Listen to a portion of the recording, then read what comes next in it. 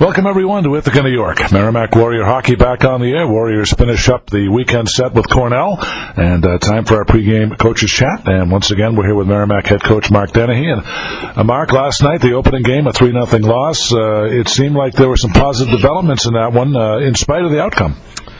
Yeah, well, it's hard to look past the outcome. Everybody's heard me say this before. It's a result-oriented endeavor, and these guys, blood, sweat, and tears, working really hard. You want to get rewarded with a win, and we weren't. So, whatever we did, we need to do a better job tonight. But I think we made improvements.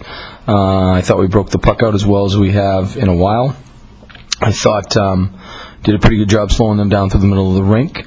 Maybe we didn't have as much offensive zone time as we would have liked, but I thought, for the most part, even though it may have been a slim difference, I thought we had the better of the play. We didn't score. We didn't make the most of our opportunities and ended up trailing 2-0, which is not a place you want to be against Cornell at Lina, and it ended up just being too much for us to overcome. But with that said, like the resiliency in our team, I would say we pretty much dominated the third period. Tip your cap to Mitch Gillum, did a good job in net. They handled special teams pretty well, although I thought our power play looked really good. There were positives, but there are no good losses, that's for sure.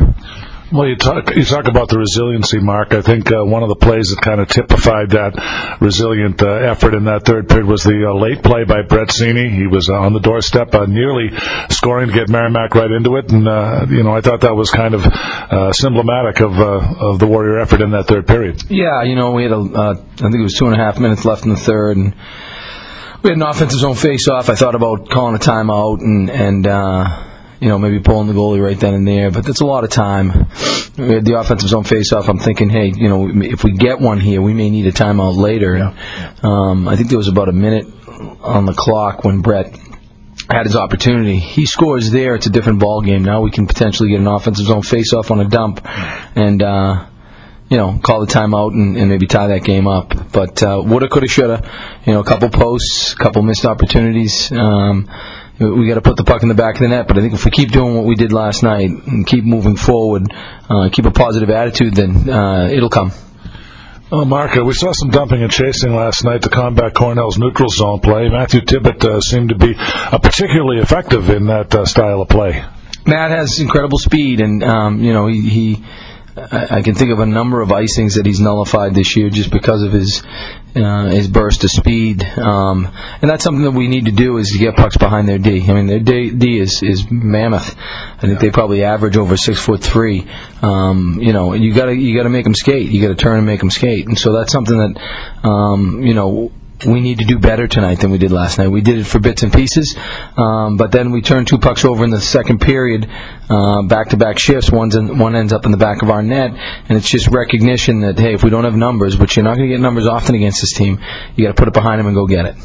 In particular, Mark, I'd like to get your thoughts on that third period if I could. You limit Cornell to only one shot in the third period. The only shot they took was the empty-net goal. How pleased were you with the way things went in that third? Well, in certain areas, very, very happy. We broke the puck out of the zone really well. Good support. Defensemen made great plays. Good support from the forwards, and got it through the middle of the rink pretty well. We need to do a better job in the offensive zone, and this is why we're not scoring. I thought we had opportunities to put the puck on the net from off angles and drive the middle, and instead we're pulling up, we're dumping pucks in the corner after we've entered the zone. We got to put more pucks on this guy, and we've got to get to the net more. So in a number of areas, I was happy with the way we played in the third. We still need to get. We've got to be a little bit more disciplined and a little bit more.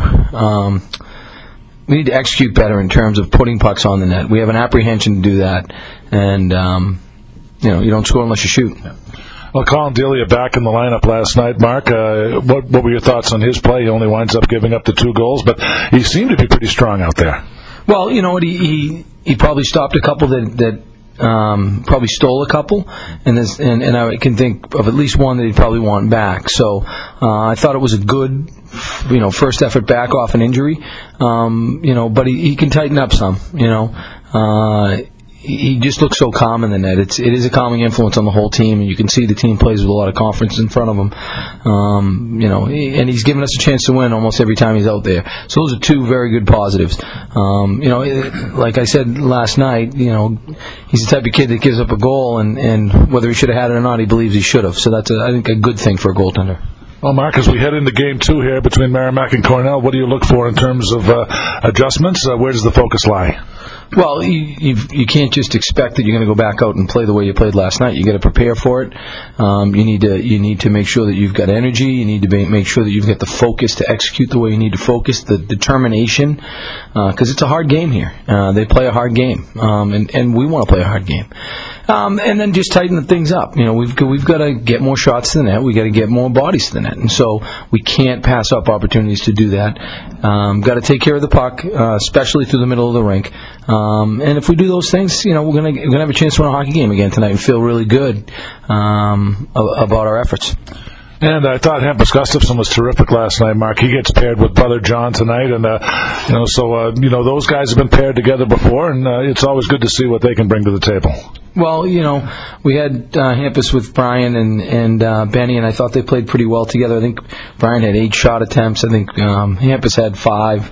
With Scenes out of the lineup, it makes us a little thin at the center position. So, it's easy to move Hamp down, play him with John and Chris, who he's played with in the past, and put that senior line back together. So, I think that gives us the best chance to win tonight. Well, Mark, as always, we appreciate your time. Thanks so much again, and we'll talk to you out at Notre Dame on Friday. Thanks, John. All right, that's Mark Dennehy. He's the head coach of the Merrimack Warriors. When Mike Macknick and I return to Ithaca, New York, we'll have the Dunkin' Donuts starting lineups next. You're listening to Merrimack Warrior Hockey right here on the Merrimack Radio Broadcast Network.